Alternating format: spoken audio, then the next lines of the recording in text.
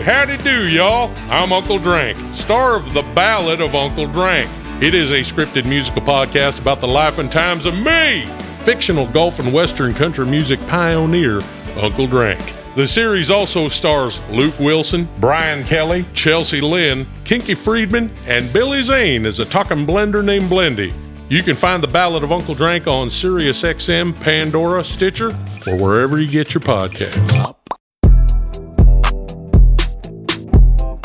Welcome to the Beyond 28 podcast, presented by Chase, a show designed to keep the conversation around Black history going all year long. We're going to continue to celebrate the excellence, the joy, and the love that is Black culture and the Black community. Each month, a new episode will explore the influence and impact Black people not only have made historically, but also continue to make each and every day. I'm your host, Mark J. Spears, so kick back and relax as we get right into it.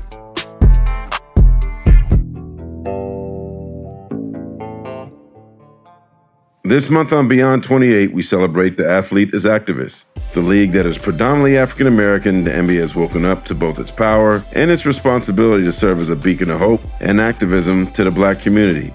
The NBA has fully embraced the intersectionality of its activist mission. Among all of America's professional sports leagues, the WNBA and the NBA have been the most visible in the social justice fight in the years since former Minneapolis police officer Derek Chauvin killed George Floyd. The past year has permanently reframed the proper role of sports in public life.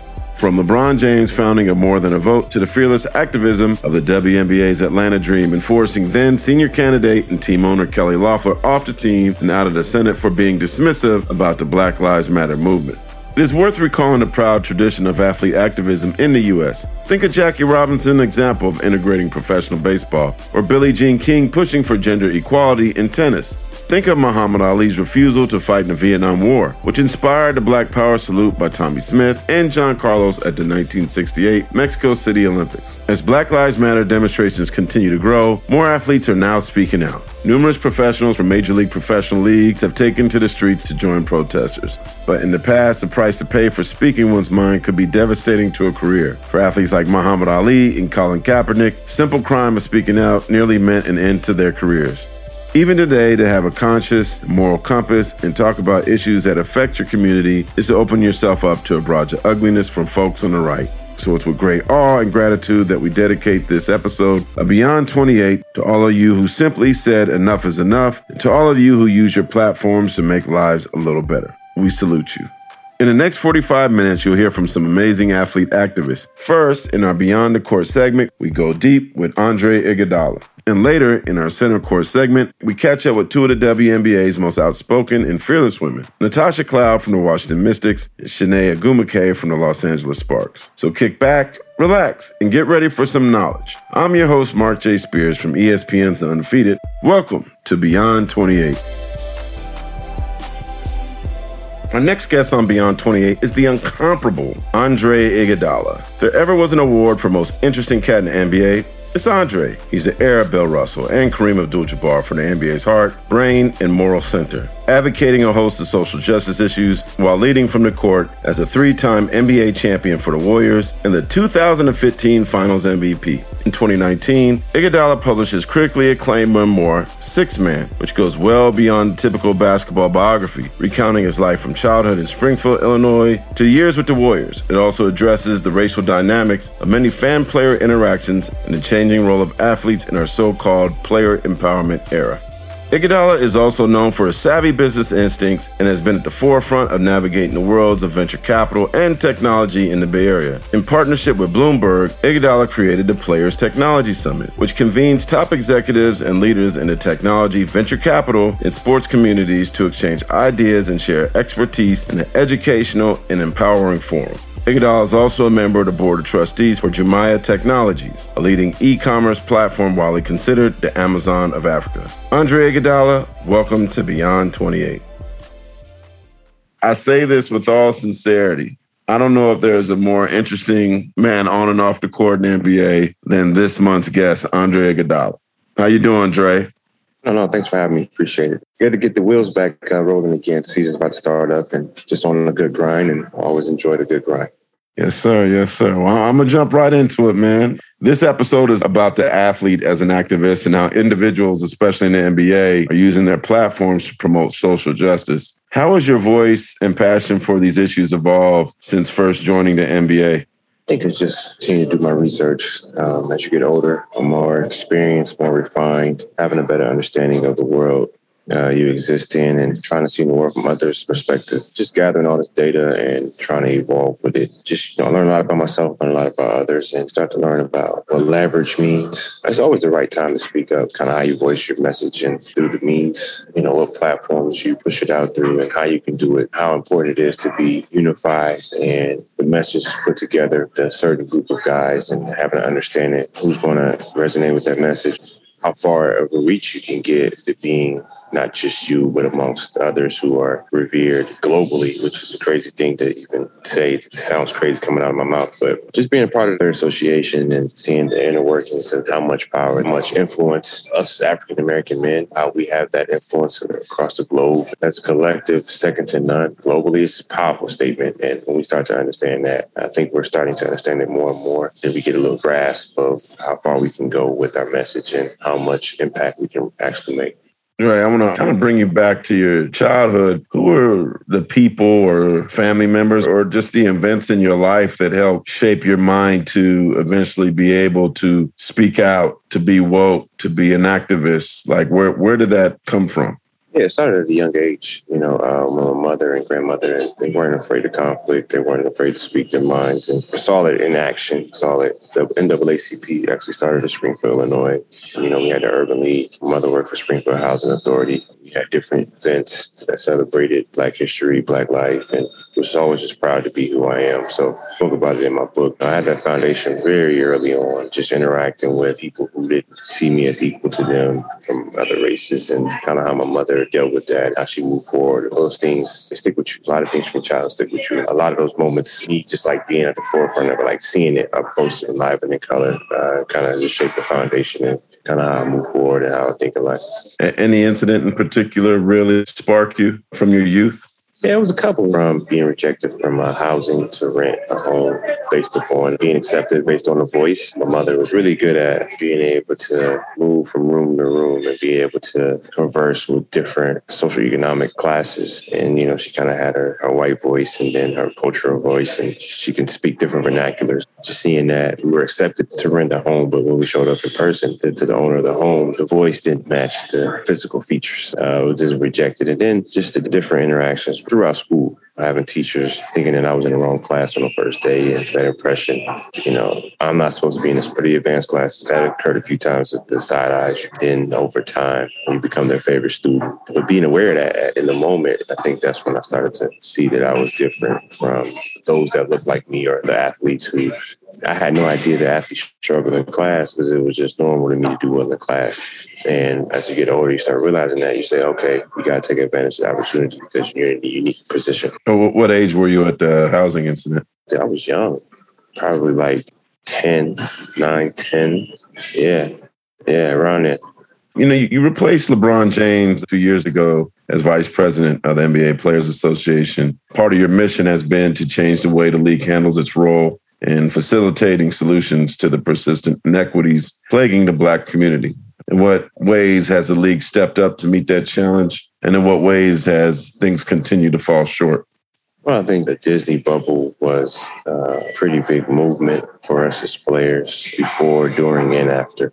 There's a financial incentive to keep the business going, and there's a basketball side and there's a financial side. And you always want the basketball side to outweigh the financial side. The purity of the game is what's most important. But in that situation, what's going on in the world with the pandemic, it was the financial side outweighed it. So there was a lot of talk about what's the point of it all, what's going on with the world. But the lowest on the totem pole economically they're always hit the hardest in these times. And that's our communities and where we come from. So what we did was say, let's make it bigger than us. Obviously, there's a financial side. We do get paid, but we really had a very wide scope, or not even wide. It's the opposite of a wide scope. We had a scope to zoom in on our communities and how can we be most impactful to them. You know, how can we raise the awareness of what's going on? And it's almost like George Floyd's situation. I'm not saying it woke America up, but it made us wake up in terms of our voice and expressing it more and more each and every day. And everything we do, all our decisions with our branding, how we train, how we wake up, how we think, it's starting to evolve. It's starting to think about the bigger picture, and it's not really based on us individually, but more so on our community and larger impact and things that we can do to press forward and move in the right direction to really get this thing right with what America really stands for. You got the Declaration of Independence, you got the Bill of Rights. Even on the money, it says, all men are created equal, but it's faulted severely since its inception and a lot of morals and values. Remember back in the bubble, man, I was in there with you. You were certainly one of the more vocal participants in the work stoppage that arrived after the police shooting of Jacob Blake in Kenosha, Wisconsin. Take me back to that time. You remember the heat, but you were also part of the union and you're talking to them. Like, I don't know how stressful it was for you at that time, for you and Chris Paul, who was president of the union at that time, Michelle Roberts, the executive director at that time. But take me back to those moments and how you guys came to the conclusion to return back to action. Well, yeah, I think give all the credit to Michelle Roberts and getting the right frame of mind place for us to really have some things to focus on in terms of how we're going to go forward with our message and what we're trying to do. So you got different sides of an issue, and ultimately it's all the same goal. How can we have our voices heard, felt, in terms of how we're feeling as a community, as players. And Michelle just put it in the right perspective in terms of this is the way to be most impactful with your voices, and it's the action on the court. So we get the most eyeballs, especially during that time. Football hadn't started, and baseball was trying to figure it out with their schedule. But we might have been the only big league to be able to exist in that type of environment with the bubble and being isolated with safety measures. And we only have 14, 15 guys per team, so it was feasible the way we did it. We said, we're the most physical athletes on the planet right now. And if we're not in action, people aren't going to hear it as much as they would if we're on that grand stage. All the networks were dying for live content, just trying to make up for the losses on the financial side with everything being shut down. So with all that being said, it was like, here's how we can voice our pain.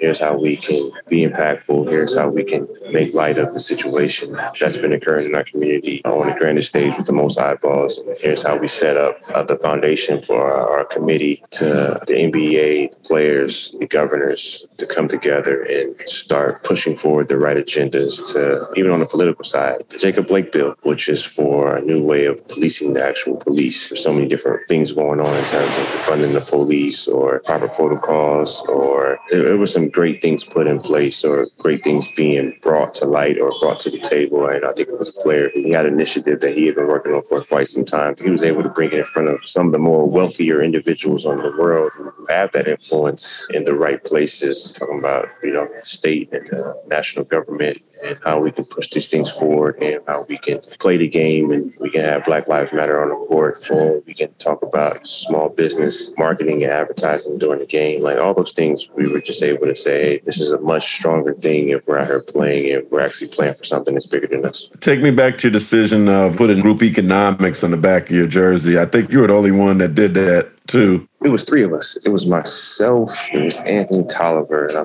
can't believe I'm drawing a blank on the third guy, but it was three of us. And there's a long backstory to that, but essentially came from David West. David West had spoken into existence, and one of those things no one knew quite what he meant or what it was and how it works. And essentially, African Americans are the biggest consumer spenders. So we spend the most money on consumer products per capita, because when you talk about populations, we aren't the top in the population, but per our population, we spend the most money, but our money is least recycled within our community. So for every $10 we spend, we have the least amount coming back that's spent within the Black community. So group economics is something that's practiced by a few other cultures, and it's very successful in terms of rebuilding your community, putting money back in your community. So that leads to more funding, better schools, where the state is more valuable, and that leads to more leverage politically when there's laws put in place and policing put in place and and even goes to the fire department, the hospitals, all those things, the right infrastructure that are put in place.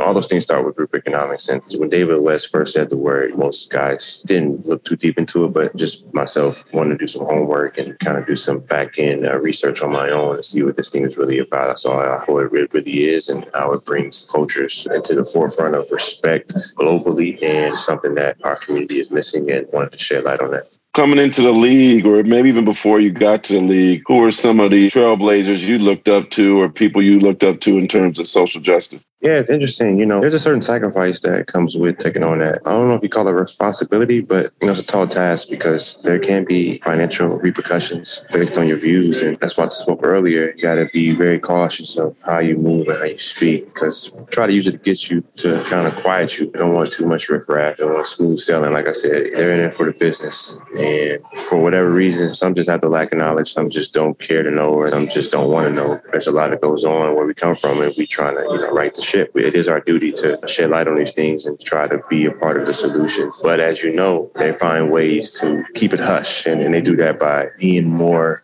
woke, as we say, as opposed to, just kind of playing it PC. So going back, you had your Jim Brown, you had your Muhammad Ali. Those were the main names, not just to say they were the only names, but put Kareem Abdul-Jabbar in there. And it's interesting right now because we're going through this thing with COVID, and who should take the vaccine and who shouldn't. And I feel like all these things is always trying to be push a divide within our communities. And we can disagree, but we're still united in this thing. But even see with someone like Craig Hodges, who his career was kind of lost in it. So, you kind of have to know your profile, where you stand. And sometimes it may be a sacrifice in your career to kind of make a stand for, your beliefs and pushing out what's right and speaking on what's going on for our entire community. So it's ended the career of a few. And even Muhammad Ali took a huge sacrifice on how much time he lost throughout his prime. You said once it's not a political organization or a political agenda, it's a human agenda. What did you mean by that? Yeah, well, like I talked about it before, it's like it's that divide. Divide and conquer is something that has been used against our community for a very long time. I even talk about crabs in the barrel. They use that against us. I think what Jay-Z said, crabs don't exist, or they weren't meant to be in a barrel. That's not their proper environment. So different tactics have been put in place to keep us at odds with one another. You go back to the brown paper bag theory, lights versus darks, and the house versus the field workers during slavery. All those things were used as a tactic to divide us and keep us from really being unified, because they know the power that we have when we're unified. That goes back to group economics. So when we talk about politics, it's a way to divide us. But historically, we've never really been into politics. We're picking a side, whether this side or that side. But it kind of forced us to pick a side to divide us a little bit. So that's what that whole thing was about. Do you think the momentum from the bubble in terms of activism, fighting against social injustice and police brutality has continued or kind of slowed? I think it's continuing because it's always on our minds. I think that once you're deeply involved in something, you come out of it with a brand new perspective. And so for the guys who, they were trying to just keep their careers on the right track, or just their careers are just starting. So it's tough to ask a young guy to do certain things. So as being a veteran, we owe those guys your time, your energy to really protect them and say, okay, you can be a part of the fight, but we'll keep you in a safe haven to where they can't attack you in any shape or form or fashion. But they were able to see it and they were able to feel it, what was going on. So coming out of it, I think our players are always getting smarter and smarter through each generation. Each generation, we say you take care of the next one by setting them up for even better success. So I feel like that was great for them to see and go through that. And I think guys aren't afraid to speak up anymore, and they're ready for action at any given moment. You're back with the Warriors now, and I'm curious, when you're on them planes and have those down moments with Dre and Steph and Clay, how deep do those conversations get? Obviously Clay going through what he's gone through. His last game, I actually played with him, which is crazy. But he decided to get back. And not many athletes have gone through what he's gone through and got back. So his perspective, and he's been very open and vocal about every moment is precious because it could be taken away from you. And just shows it's a testament of who he is to get back to full form through what he's went through. So his conversations are a little bit on a different level. We're having, great business conversation. Draymond just having a baby girl. We were talking about that, how deep that goes and what that means. And then Steph and I, obviously, we spend a lot of time together on and off the court. Our conversations are it's on a wide spectrum. So we can go from any end of the spectrum and go very in depth with what we're talking about and our relationship growing. It's been something very special. 3 more quick questions and I'll let you go, man. Appreciate your time. Ultimately, why did you come back to Golden State? Yeah, it's a good question. Still trying to figure that out. No, it's just, when I talk about playing with the Warriors, I just smile. I smile a lot, because it was just pure joy playing with these guys and what we were able to build. And you don't really know it when you're in it, but we moved the world, you know what I mean? Like the world felt us and did something special. And the new age media and social media and everything that goes into it and politics behind it, I can kind of take it away from it sometimes. Like sometimes you forget to enjoy the moment because you're just like, all right, we did it, but we got to prove that we're worthy. It's like, who are you proving you're worthy to? It's like, we already did that by just getting here, but we did something really special that we remember for forever. We still talk about, Bill Russell and Boston Celtics teams that won all those championships, and each era they had their special moments, and we had a very special moment over NBA history. So it always puts a smile on my face, and to possibly end it here, I don't think there's a better ending to my career and what I've accomplished than being with these guys. And I just spoke about three of them. That's really what it was. Just being locked in with Draymond, like really enjoy it. Just seeing Clay get back, really enjoying that, and then being back with Steph. And I got to see him play at this level from the outside looking in was very special. Like you don't get to appreciate it when you're in it, like I said before, because you're just in it and you just focus on one particular task at a time, and it's just another task after another task. So you don't really get to enjoy those moments. So seeing him, what he's done in the last 2 years that I've been gone, it's been unreal. And now I can get to really appreciate it and come back and just be a part of it as well. And to end my career is to be, special if it happens that way. And the last question, kind of a two-parter. Is this potentially a swan song for you? And also, have you thought much about, you got so much going on, I know you're prepared for it, life after basketball and what your plans will be? Yeah, it's funny because thinking to sit, this isn't the first time I thought this might be it. Like I've had those moments in year 8. I thought like you might got 1 or 2 left and go enjoy life. Just being in the thick of being a professional athlete, like you're always on guard. You can never just relax. That's on or off the court. So going back that far, I've thought about it. And then obviously over the past couple of years, just like step away. So I don't know. It may be, it may not be. You have practices where it's like, oh, I can do it for a couple more years. So I had one of those practices already. So we'll see how the next 8 or 9 months go. But off the court, it's a lot going on. I'm excited to get to it, but really want to enjoy the game and want to enjoy my teammates. So I'm in the thick of that right now. So it's just, I'm working full time on both sides. So my kids, this is being recorded. I apologize because I'm like working. I'm working. But it's good work. It's ultimately for them too. Well, Dre, man, thanks for coming on Beyond 28. Continued success. Welcome back to the Warriors and enjoy this season. Appreciate you. Thank you. In our next segment, we're going to speak with 2 of my favorite women in the WNBA, Natasha Cloud of the Washington Mystics and Chiney Ogwumike from the Los Angeles Sparks. Both women exemplify the modern WNBA in that they are both fierce competitors on the court, but off the court are just as fierce, fighting for a host of social justice issues and using their platforms to push forward important causes to their respective communities.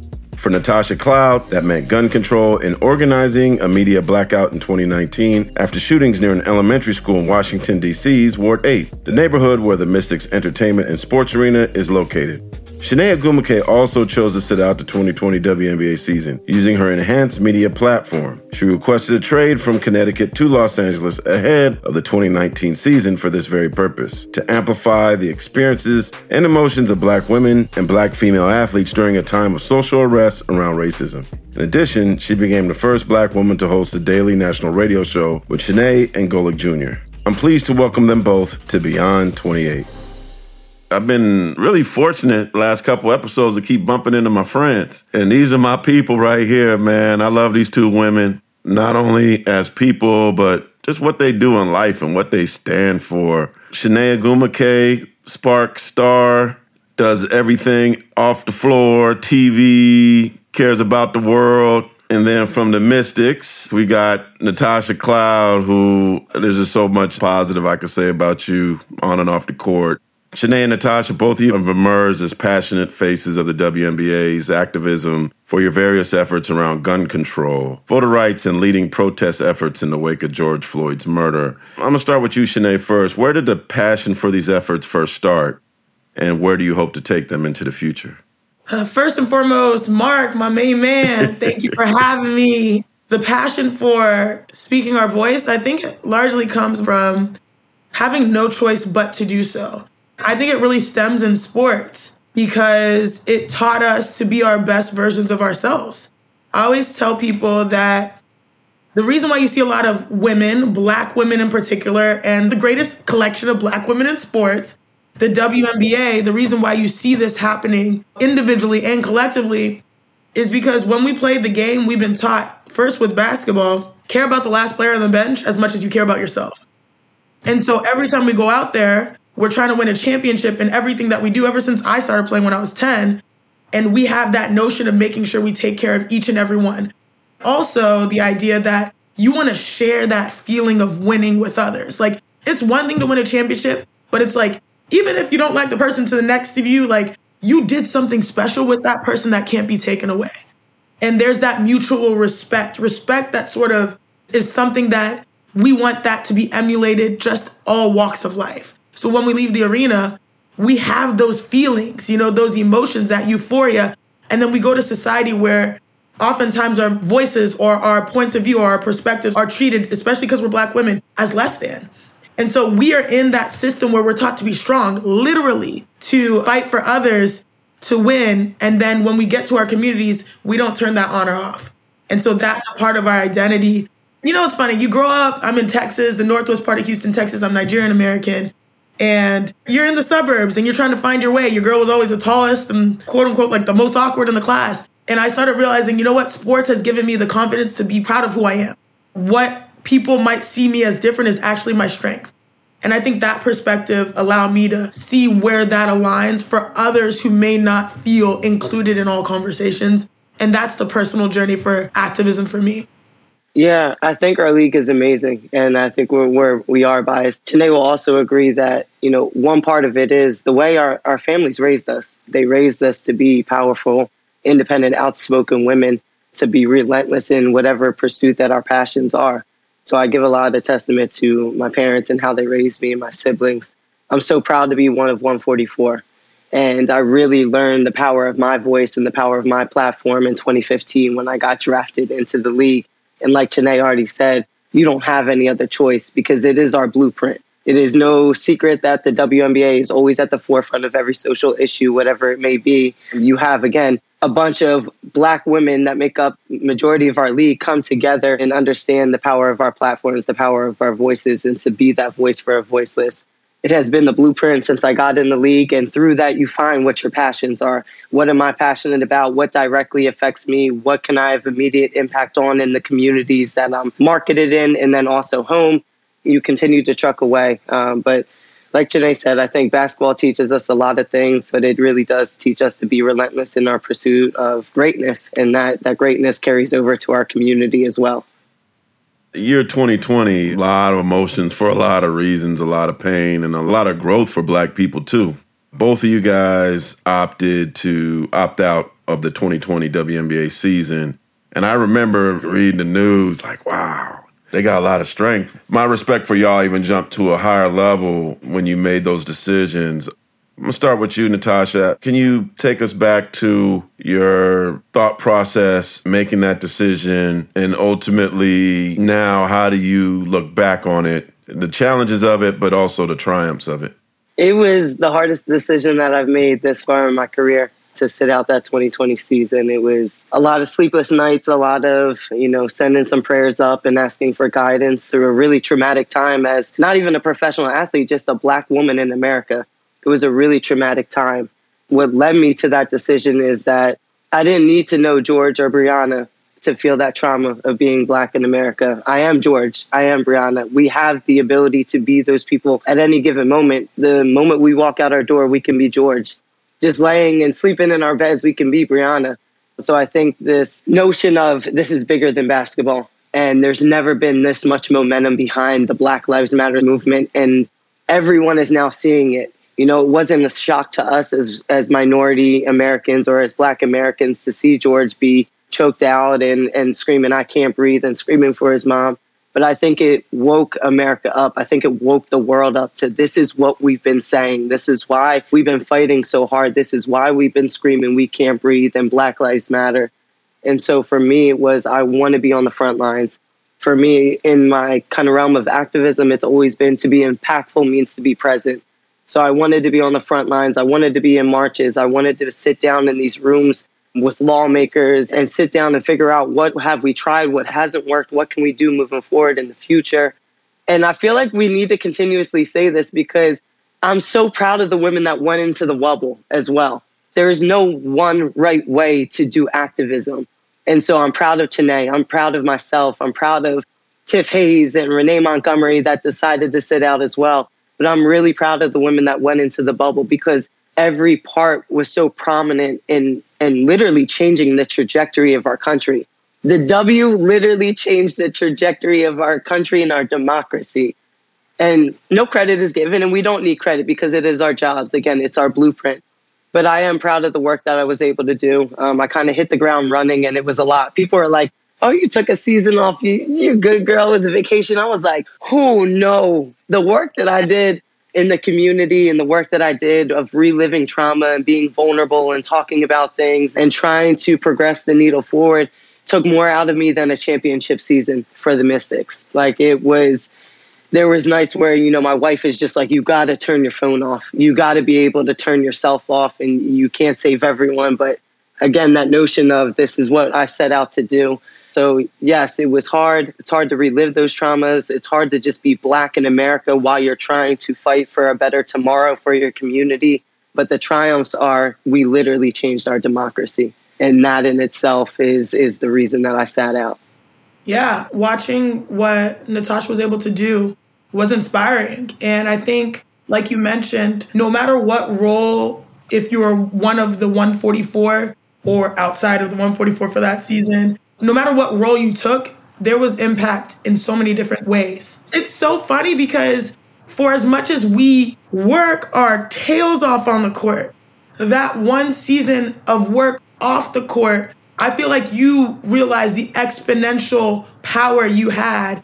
And I think that's just a testament to staying true to yourself and your voice.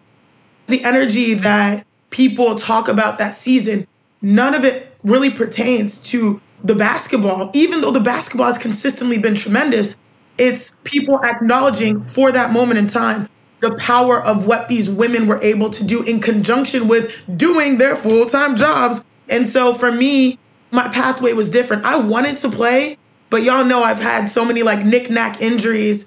And people forget as a professional athlete, we were in quarantine like the rest. My workouts were power walking at the park with my sisters in Texas. For someone that has needed top-tier equipment post-injury and to be deprived of that, deprived of my doctors, rightfully so because they're saving lives in the pandemic, it was not the best situation for me to have to jump back into playing. Mind you, 2 weeks out of leaving your house, going to your home market, and then going straight into the bubble. I usually take 4 months of everyday work to be prepared for my body to play. The decision sort of made itself, and I was very grateful to have the LA Sparks support me and say, look, this is about your long-term future. I still had guilt. And I'm sure, Natasha, you had guilt because we are wired to want to play. Girl, I see you on the court. That is your lifeblood. That is your energy, and it's the same for me. And so I think that's what motivated us to find ways to continue to amplify the messages of what the women were doing while playing and what we wanted to have people understand from our perspective now that people were listening. And for me, that came through our mutually shared platform, ESPN.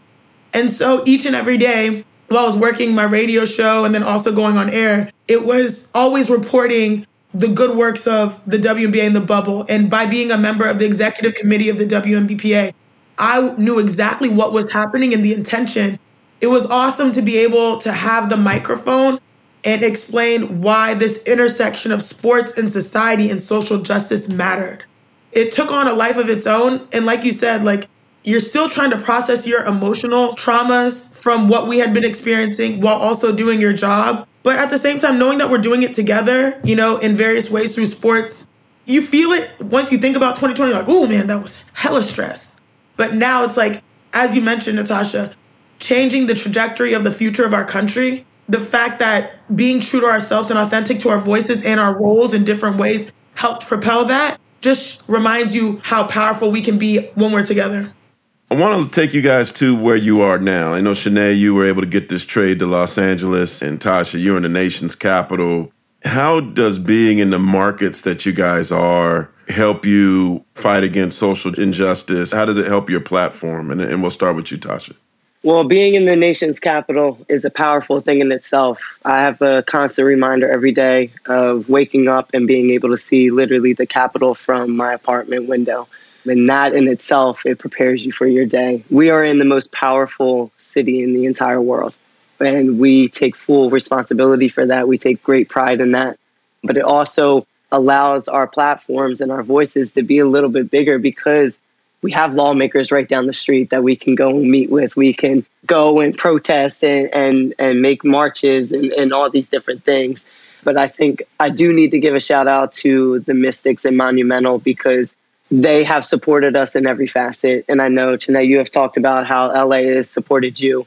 It's really rare in professional sports to be supported, to feel seen, to feel heard, to feel embraced, and to feel like whatever resource you need, they're going to give it to you. So especially when I took on this realm of social activism and really dove into it head first, Monumental was there. What do you need? What can we do? Do you need us to set up meetings? What organizations here in DC do you need us? For us too, we moved into Southeast DC.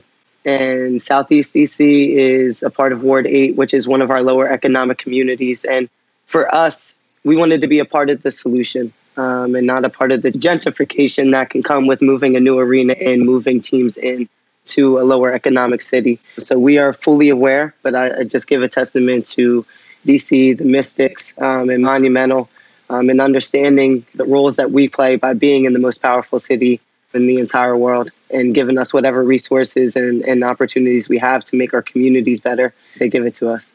And being in Los Angeles, when I would go on and talk about the WNBA, people like Natasha that were making moves and really doing the great work on air, it sort of broadened my platform. And I think actually one of the first people invited to join LeBron's More Than a Vote initiative, the coalition. And when I was hearing about it, I was like, wow, this is really profound. And being a part of the LA community, him being, obviously the big dog of LA, it was really inspiring just because LeBron realized, although he has so much resources and he has his school and he does so many great things for his communities, he needed everyone in this fight together. Having that community, the More Than a Vote initiative, the idea was to rep your backyard, meaning I would rep LA and I would rep Houston. To be a part of that coalition from the first initial Zoom where you see Kevin Hart on there, like, okay, you can hold down Philly. We have Perk on there. Are you and Chiney going to tag team in Houston? That initial Zoom was so much fun because I was like, wow, like we are all from different areas and avenues of life, whether it's sports, culture, music, politics on there, broadcast. But we have this collective shared mission in which LeBron brought us together. And we want to work in unison to push the same message, which was voting. Everyone should be able to vote. And that experience, being a part of More Than a Vote, seeing that take off from the ground up, where you see like Tosh, like so many different people on great, huge platforms talking about the same thing in a way that makes sense to empower others. Like I served as a poll worker back home in Houston, for the election. Never thought I would do that, but those concepts and ideas came from those conversations. And that was when I was in Los Angeles, and this, just community here, bringing everyone together, that became probably one of the most memorable things that I'd ever experienced. Helping people vote and seeing their excitement of pulling up in their car and be like, this is my first time voting. I don't know what I'm doing. I was like, don't worry, this is my first time being a poll administrator. Like, I just learned too, but I got you. When I think of my community right now in Los Angeles and also back home in Houston, the best moments in a very trying year came from the collaborative efforts of everyone that we've discovered through this struggle and now have formed lifelong bonds with, that we know we can continue to affect change. Watching a WNBA playoff game and, man, y'all be on top of it. It's like you're still wearing T-shirts about voting and encouraging people to vote. WNBA players never rest, and to the respect of you guys and your sisters. What is it about you guys that pushed you to do things like, I think about the Lynx, what they did years ago, that others, we're going to dip our foot in the water. Eventually we'll jump in. And yeah, okay, now it's popular, we're going to yell. But you guys have always yelled. Like, where did that come from, and why has that been sustained? It's a really good question. I know we already kind of talked about the blueprint of our league and the makeup, and it's kind of just our identity. But I think it's also a testament to the power of women in general. We're nurturers at heart. That's who we are. We're the ones that bring everyone together. And I think our league is a beautiful example of it doesn't matter what walks of life you come from, what background you have, what color you are, what religion you are, what your sexual preference is. It doesn't matter because we always find a commonality. We always find a common ground to stand on together, understanding that our platforms are bigger collectively than they are individually. So I think it just is, again, a testament to the blueprint of our league. It's a testament to just strong, independent women. Like, I learned to be strong and independent from the way my parents raised me, but it's a different thing when you're surrounded by just powerful, badass women every single day. You just learn the strength of your voice. You learn the strength of yourself. You learn the power that you have, the ceilings that you haven't even begun to touch, simply just by being surrounded by different women. It's not even just your locker room. Going to play against LA and seeing the Aguma K sisters, you're like, they are just badass women. But you just see that there's no ceiling for you, that you can dream your wildest dreams and it can be achieved not only within this league, but outside of it as well. So I really just believe that it is the blueprint of our league, and our league is something special, and you can't take that away from us. You know what I mean? Our league was conceived right after the 96 Olympics, right? And those women went into the venture knowing that they had to be their best for people to even give this a shot. And the fact that we're in our 25th year, it's like when you come in with that notion, knowing that nothing is guaranteed, we're out to prove to the world that we are stronger, we are more impactful, we are valid just being ourselves, like that becomes your DNA. So when you come into the league, like I remember I got drafted as a rookie and Tamika Catchings like pulled me to the side. It was like, Janae, you got this. Like, just know that, basketball is one thing, but like you hear those things and I'm like, oh my God, I'm talking to Tamika Catchings. Like, mind you, my second game, she dropped me and I'm so glad that she missed the shot because like it would have been everywhere. When you have that energy and there's like this idea that you're doing this for the next generation, it just makes the tough decisions easy. For instance, like you said, Mark, Minnesota, especially given what the state has dealt with the past year or two, for the Lynx and even the visiting team, which I believe at the time was my sister's team, was it the Sparks? I can't remember. For both teams to be on the same page in the height of so much going on in that community and say, look, we have to do this for us, knowing that even potentially we could be fined, even potentially this could cause problems for the seasons to come. But it's like, this is just who we are. This is who we have become. And I think realizing the power of ourselves without our jerseys has made us even better as players as well. Because now we have this idea like, oh, like collectively we can't be stopped. And so now the public is catching on like, oh, these women, it's not only supporting women that are doing great things, but these women ball and hoop, like, where have I been? And that's why I think there's so much energy with women in sports, because you get so much more than just sports. It's fun when you think about how this league makes you in the ways that professional sports, and I don't want to like play the comparison game, but like there are a lot of problems that come with other leagues that this one as a person, you can leave and be like, I feel better as a person by playing in the WNBA. I think that's a rare occurrence just in any field. Y'all are amazing, and I want to leave y'all with this. There's going to be some young lady listening that like adores you. When you talk to the youth, even the boys, like, what do you tell them? What words of wisdom can you guys leave them with? To play on your level is amazing. To do what you do is selfless. You know what I mean? Like, y'all don't have to do these things, and you put the world before that. So I commend you both for everything you do, and I don't know if people tell you that enough. I'm going to start with you, Natasha. So when these kids come up to you and they look in your eyes, like, what do you tell them? What's your best advice on and off the court for them? First and foremost, I want kids to see themselves, regardless if it's young boys or girls. I want you to be able to see yourself in me. I want you to dream your wildest dreams and know that whatever you dream is obtainable simply by seeing us. It doesn't have to be sports. You can be a doctor. You can be a lawyer, whatever you want. And that kind of leads into something that's grounded me for years now is know your why. Know why you're doing what you're doing, know who you're doing it for, because when you know those things, adversity in life is going to happen. And there's going to be times that you feel like you can't push on. But when you know your why, nothing can knock you off track. And so my why for me has always been my family. They always ground me. They always kind of keep me centered. Don't let my head get too big. But through that, whatever adversity comes my way, whether it is basketball or it's just life in general, I know my why. So it just keeps me kind of on my path. Also understanding the work that you put in to whatever your passion is, the work that you put in, it will always give back to you.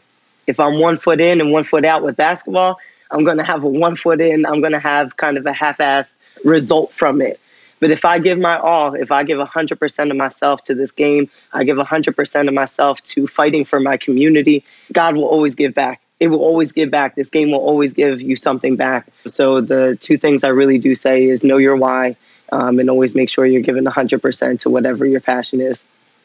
And, you brought up the word, Tasha, existence. And one thing that I've realized, a lot of times people look to us now, like, oh, W, like, y'all are doing it. I'm like, oh, where y'all been? Okay. But when people talk about social justice or change or impact or greatness, whether it is sports or society, whatever you want to do, whatever your passion is, I think people think it has to be big and loud to be meaningful.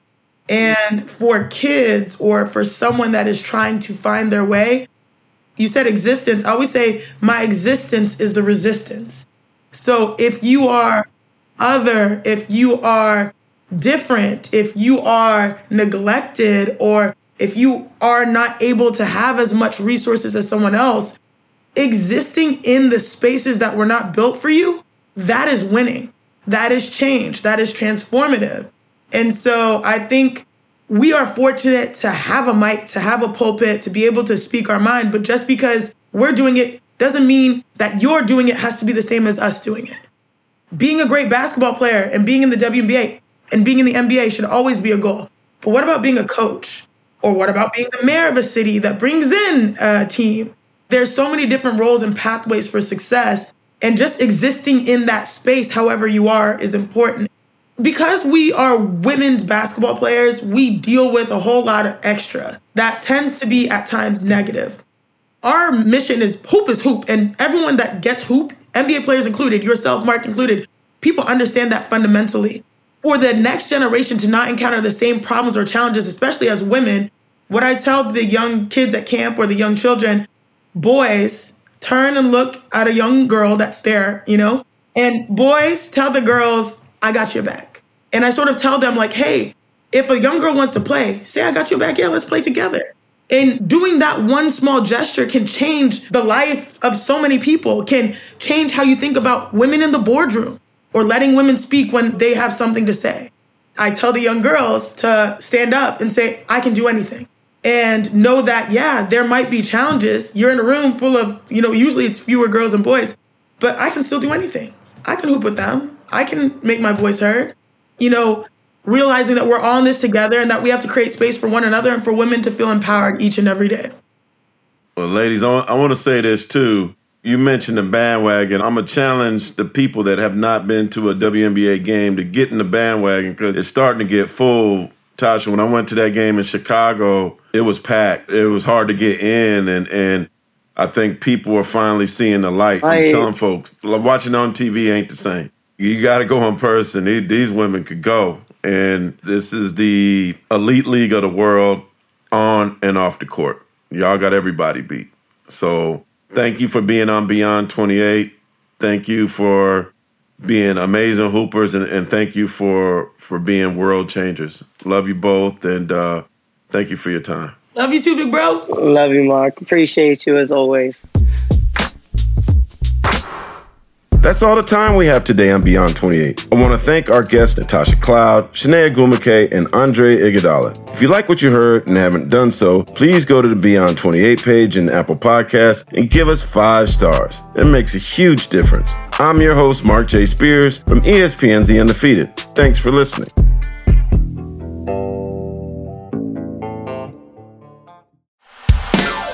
Hey, howdy do, y'all. I'm Uncle Drank, star of The Ballad of Uncle Drank. It is a scripted musical podcast about the life and times of me, fictional Gulf and Western country music pioneer, Uncle Drank. The series also stars Luke Wilson, Brian Kelly, Chelsea Lynn, Kinky Friedman, and Billy Zane as a talking blender named Blendy.